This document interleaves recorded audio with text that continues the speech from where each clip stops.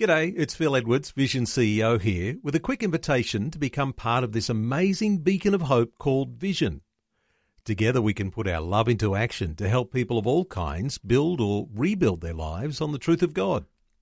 Please consider the part you can play during our upcoming Visionathon appeal, remembering that it's your support that makes Vision possible, including this podcast. Audio on demand from Vision Christian Media. Most of us are so busy getting through the day that we've forgotten completely that Jesus is coming back. In fact, the reality of today and the promise of Christ's imminent return almost seem incompatible.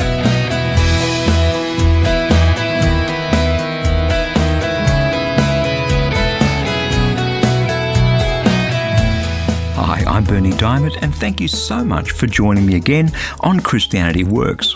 Today we're kicking off a new series called Merchants of Hope. Many have been through some tough times lately, and when times are tough, it's so easy to take our eyes off Jesus. Now let's dive into God's Word and see what He has for us. Great to be starting a new series on a subject that pretty much all of us are really interested in, hope. I don't know how much you've thought about this, but having hope for the future is fundamental to our well-being today. Think about it. If you don't have any hope to look forward to, if you have no hope for the future, then you and your life are what we call hopeless. And hopelessness, if you've ever been there, is the place where people start thinking about taking their own lives because they've got nothing left to live for. The future looks so bleak that we come to the conclusion, well, what's the point? I once read a book about a Holocaust survivor, Viktor Frankl, and he makes the point so powerfully when he recalls an experience from a concentration camp. Have a listen to what he writes. The prisoner who has lost faith in the future, his future, was doomed. With the loss of belief in his future, he also lost his spiritual hold. He let himself decline and became subject to mental and physical decay. Usually, this happened quite suddenly in the form of a crisis, the symptoms of which were familiar to the experienced camp inmate. We all feared this moment, not for ourselves, which would have been pointless, but for our friends.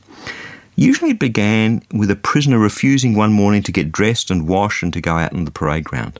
No entreaties, no blows, no threats had any effect. He just lay there hardly moving.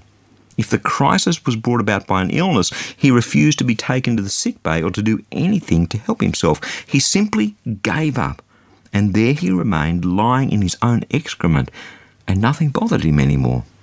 What a devastating picture of hopelessness. But a lack of hope in our lives takes many different forms. Sometimes it's not quite as desperate as that. It's just that we have this numbness because we're so buried in the minutiae. We worry about this and that. We worry about just about everything, really. I saw a great quote the other day on Twitter that went something like this. Worry is nothing more than your imagination creating negative visions of the future. It's true, isn't it? We create all these negative snapshots of how things could turn out as though that's any way to live your life. Hope is the complete opposite of that. Hope is about creating positive snapshots. It's about a vision in our heads and our hearts of having a life that's worth living. And the sort of hope that God's into is the sort that makes a powerful difference in the good times and in the bad. We don't find it particularly difficult to have hope for the future when things are going pretty well. The time we struggle is when things aren't going well. And it's right in that place that God wants to pour His hope into your life and mine. Romans 12:12. Rejoice in hope. Be patient in tribulation. Be consistent in prayer. Did you pick that? God's hope is right in there, in the mix, next to, butted up against tribulation. A word which in its original Greek language literally means to have the life squeezed out of you. So when you're being squeezed and crushed, when it feels like your life is draining out of you, it's right there that God plans to give you hope. Our problem is that the hope that we're all too often looking for is way too short-sighted. We hope that the pain will go away. We hope that the thing that's causing us grief will go away. Not next month, not even next week, not even tomorrow. We want it fixed now. It doesn't always work that way. I can't tell you the number of letters and emails I receive from people who've been suffering for a long time. Some of them a lifetime. And they want to know, what the blazes is God up to? How can I possibly have the hope that you're talking about? Those are eminently reasonable questions for you and me to be asking. So let's lift our gaze and take a much bigger, much more expansive view of the sort of hope that God has for each one of us today. Let's have a listen to the Apostle Paul, who was going through his own tribulations on death row in a Roman dungeon. This comes from Philippians chapter 1 in the New Testament, verses 18 to 26. Yeah, and I will continue to rejoice, writes Paul, for I know that through your prayers and the help of the Spirit of Jesus Christ, this will turn out for my deliverance. It is my eager expectation and hope that I will not be put to shame in any way, that by my speaking with all boldness, Christ will be exalted now as always in my body, whether by life or by death. For to me, living is Christ and dying is gain. If I am to live in the flesh, that means fruitful labour for me, and I don't know which one I prefer. See, I'm hard-pressed between the two. My desire is to depart and be with Christ, for that's far better. But to remain in the flesh is more necessary for you. Since I am convinced of this, I know that I will remain and continue with all of you for your progress and joy in faith, so that I may share abundantly in your boasting in Christ Jesus when I come to you again. So much hope does Paul have in the eternity that he's going to spend with Jesus, that instead of panicking about the consequences of being on death row, he's actually torn, not between this and that in life, but between continuing in this life or moving on to the next. Now, just stop and think about that there for a minute. Take a deep breath. Let it sink in. Paul had so wrapped his heart and his mind around the amazing eternity he's going to spend in the presence of God with Jesus forever and ever and ever. He's completely torn between finishing the course that God set for him here on this planet and letting it come to an early end so that he can be with Jesus. Wow. So let me ask you this question. How different would your perspective on life be if you had that sort of hope filling your heart right now, tomorrow, the next day? Well, that's precisely why we're talking about this hope, the certain hope that we have in Jesus Christ for all eternity in this series that I've called Merchants of Hope.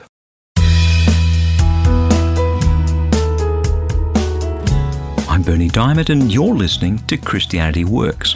Life these days can be tough, and as we pedal hard just to make it through each day, it's just so easy to lose sight of the hope, the rock-solid, certain hope for the future that we have in Christ and Christ alone.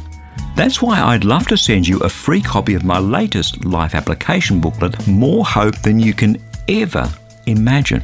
God's Word is alive and active, amen? So I'm praying that He'll help you through this booklet to live every moment of every day in abundant hope. You can request your free copy right now. Just stop by at ChristianityWorks.com or give us a call toll-free on 1300 722 415 and we'll send it straight out to you in the post. Again, that's ChristianityWorks.com or 1300 722 415. Let's head back into God's Word. Okay, tomorrow starts off like any other day. The alarm clock goes off, you roll out of bed, into the bathroom, breakfast, off to work. You look out the window, but hang on, the sun's not there. What's the time? What's going on? Here's the picture that Jesus himself paints of his return. Matthew chapter 24, verses 29 to 31. Immediately after the suffering of those days, the sun will be darkened, and the moon will not give its light. The stars will fall from heaven, and the powers of heaven will be shaken. Then the sign of the Son of Man will appear in heaven, and then all the tribes of the earth will mourn, and they will see the Son of Man coming on the clouds of heaven with power and great glory. And he will send out his angels with a loud trumpet call, and they will gather his elect from the four winds, from one end of heaven to the other. Wow. So is that good news to you or bad news? Is that something you're looking forward to or not? And what about this? Going on in that same chapter, Matthew 24, verses 36 to 44. But about that day and the hour no one knows, neither the angels of heaven nor the Son, but only the Father. For as the days of Noah were, so will be the coming of the Son of Man. For as in those days before the flood, they were eating and drinking, marrying, giving in marriage, until the day that Noah entered the ark, and they knew nothing until the flood came and swept them all away. So too will be the coming of the Son of Man. Then two will be in the field. One will be taken, and one will be left. Two women will be grinding meal together. One will be taken, and one will be left. Keep awake, therefore, for you do not know on what day your Lord is coming. But understand this, if the owner of the house had known in what part of the night the thief was coming, he would have stayed awake and would not have allowed his house to be broken into. Therefore, you also must be ready, for the Son of Man is coming at an unexpected hour. Are you looking forward to that with a sense of anticipation or not? Because it could happen any time. When? Well, we don't know. We're not meant to know. It could be today, it could be tomorrow, it could be next Thursday, or it could be in another few thousand years' time. But are you looking forward to Jesus' return? I have to tell you something. I am. I love labouring in his field to play my small part in bringing in the harvest. I love doing what he calls me to do. Sure, some days it's hard. Some days you groan, right? But by and large, it's a joy for me to be doing what I'm doing.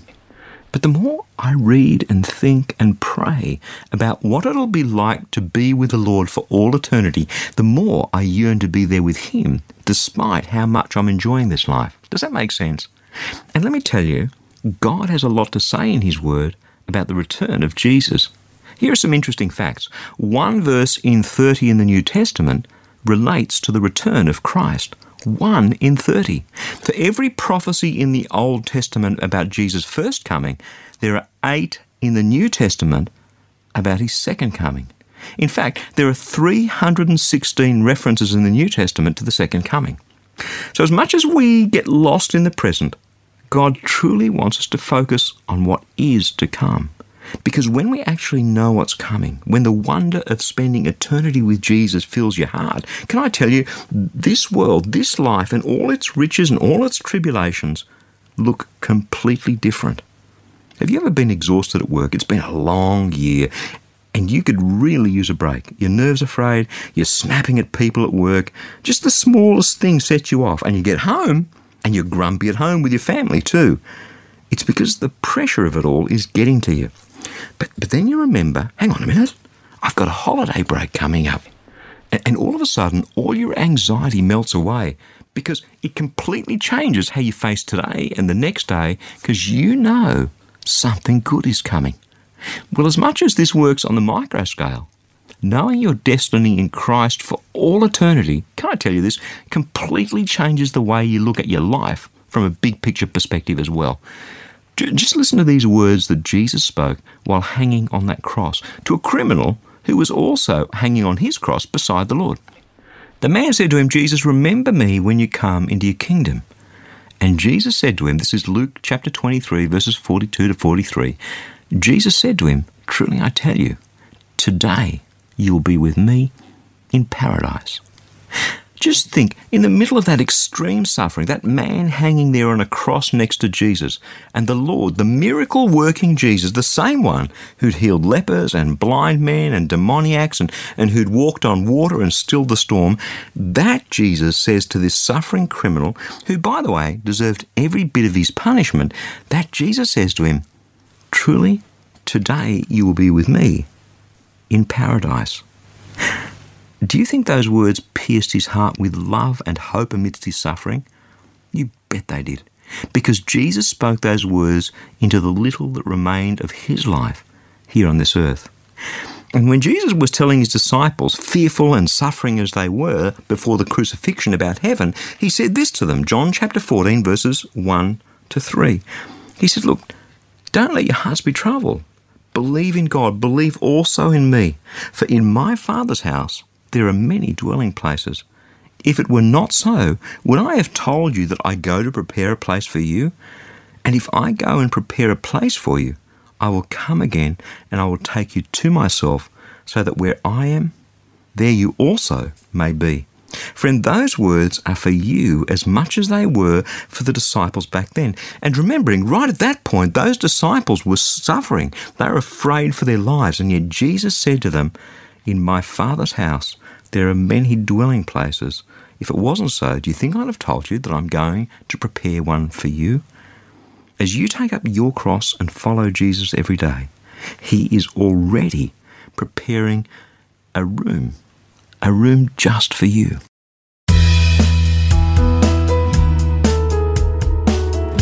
I'm Bernie Diamond and you're listening to Christianity Works. Just as we take this short break, I'd like to remind you that if you have a prayer need, we would absolutely love to pray for you, because the only sort of prayer the Bible teaches about is the sort that has powerful results. Just let that sink in. The only sort of prayer the Bible teaches about is the sort that has powerful results. So if you'd like us to pray with you, in fact, if you'd like our whole prayer community to pray with you, stop by online at powerfulprayer.org to share your prayer request. It's completely confidential, your name won't be displayed, and while you're there, perhaps you could pray for one or two others and leave them an encouraging word as well. The Word of God says that the prayer of the righteous is powerful and effective. So please allow us to pray for you and with you, and let's just see what God does, how he intervenes, how he chooses to bless you. That web address again is powerfulprayer.org. Great stuff. So let's head back now into God's Word to see what else he has for us today. When Jesus comes again, something that I, for one, am really looking forward to, one of the things that's going to happen is that we're each going to have to give an account for our actions. Like it or not, that's exactly what's going to happen.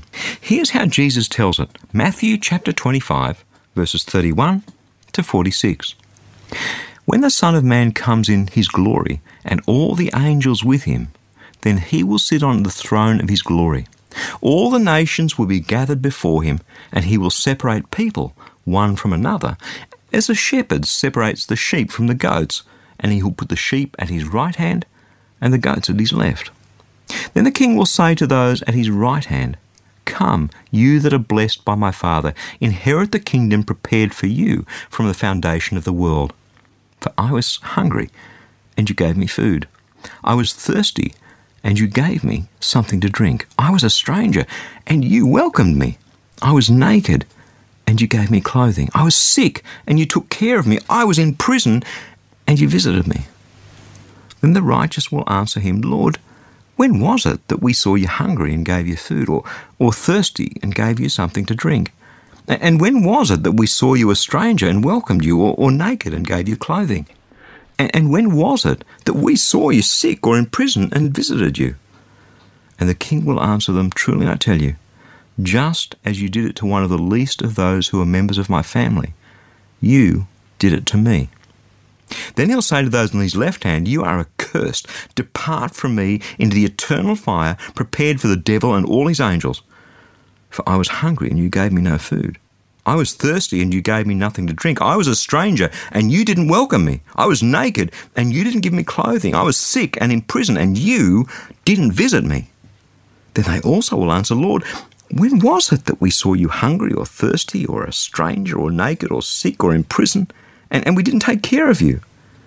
And then he will answer them, "Truly I tell you, just as you did not do this to one of the least of these, you didn't do it to me.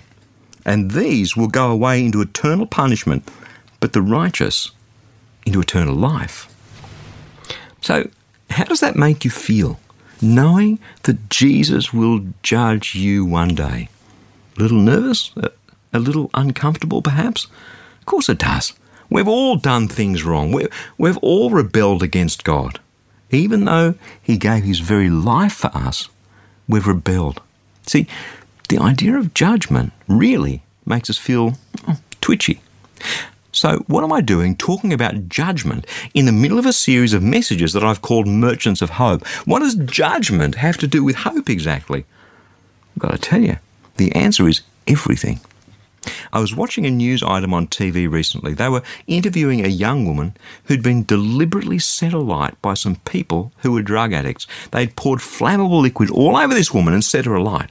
This beautiful young woman now had burns to most of her body. Even her face was covered with one of those body stockings. All you could see were her eyes moving around and her mouth moving. The perpetrators were given, wait for this, only 13 years in prison. I was outraged. I mean, these people had laughed at her when they set this beautiful young girl alight and ruined her life. I mean, they should have been given life. As far as I'm concerned, someone should lock them up, throw away the keys, and never let them out. Would you agree?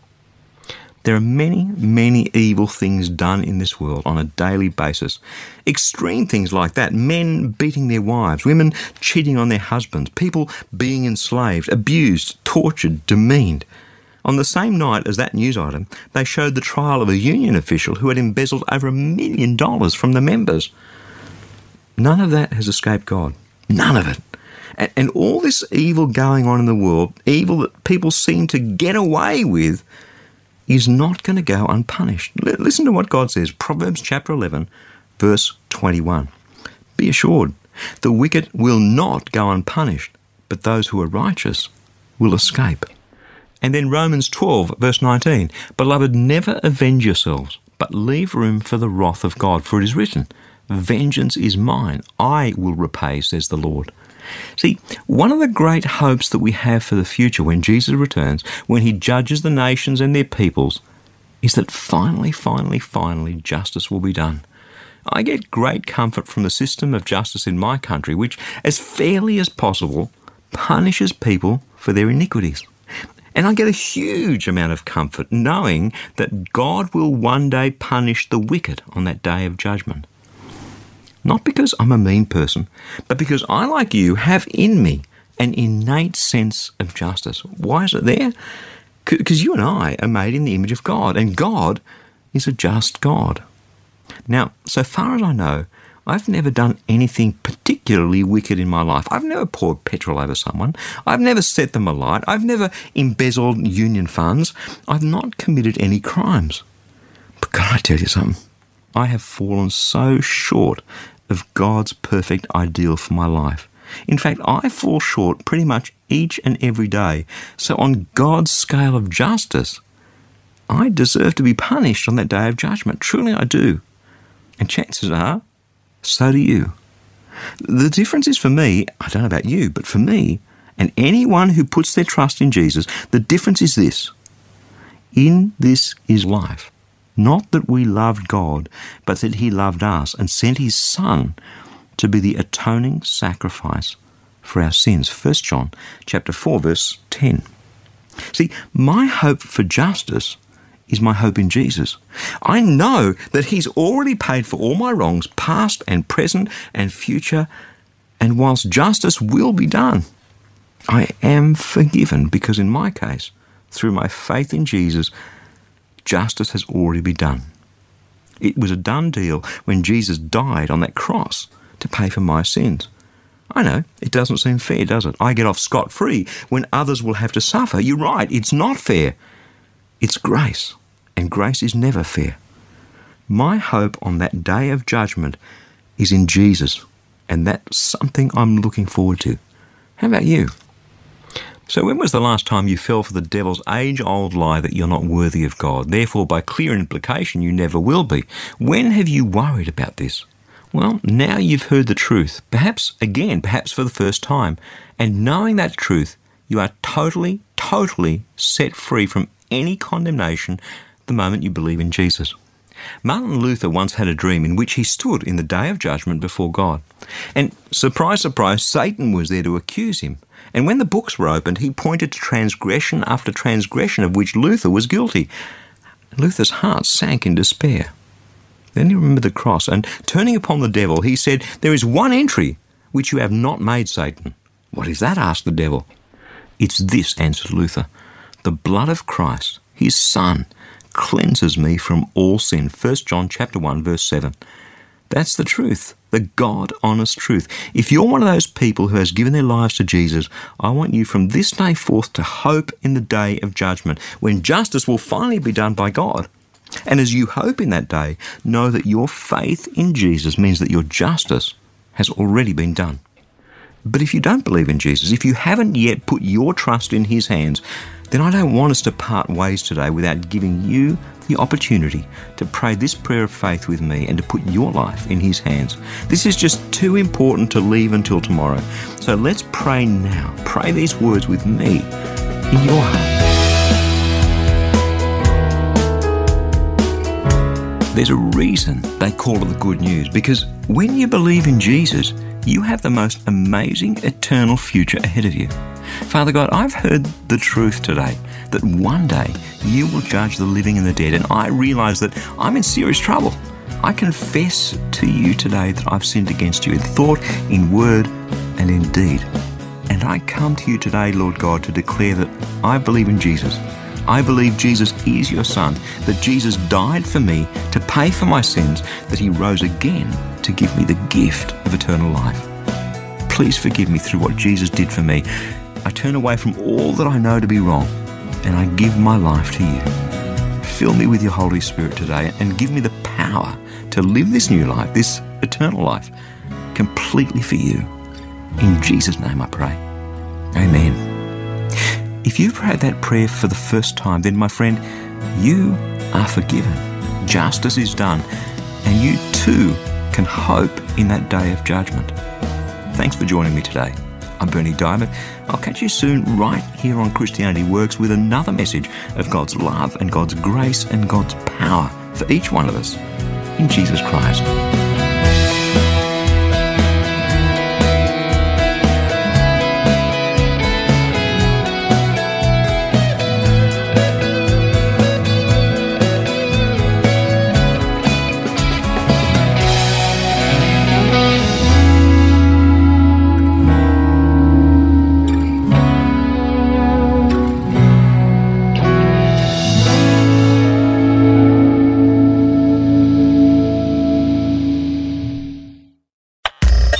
Thanks for taking time to listen to this audio on demand from Vision Christian Media.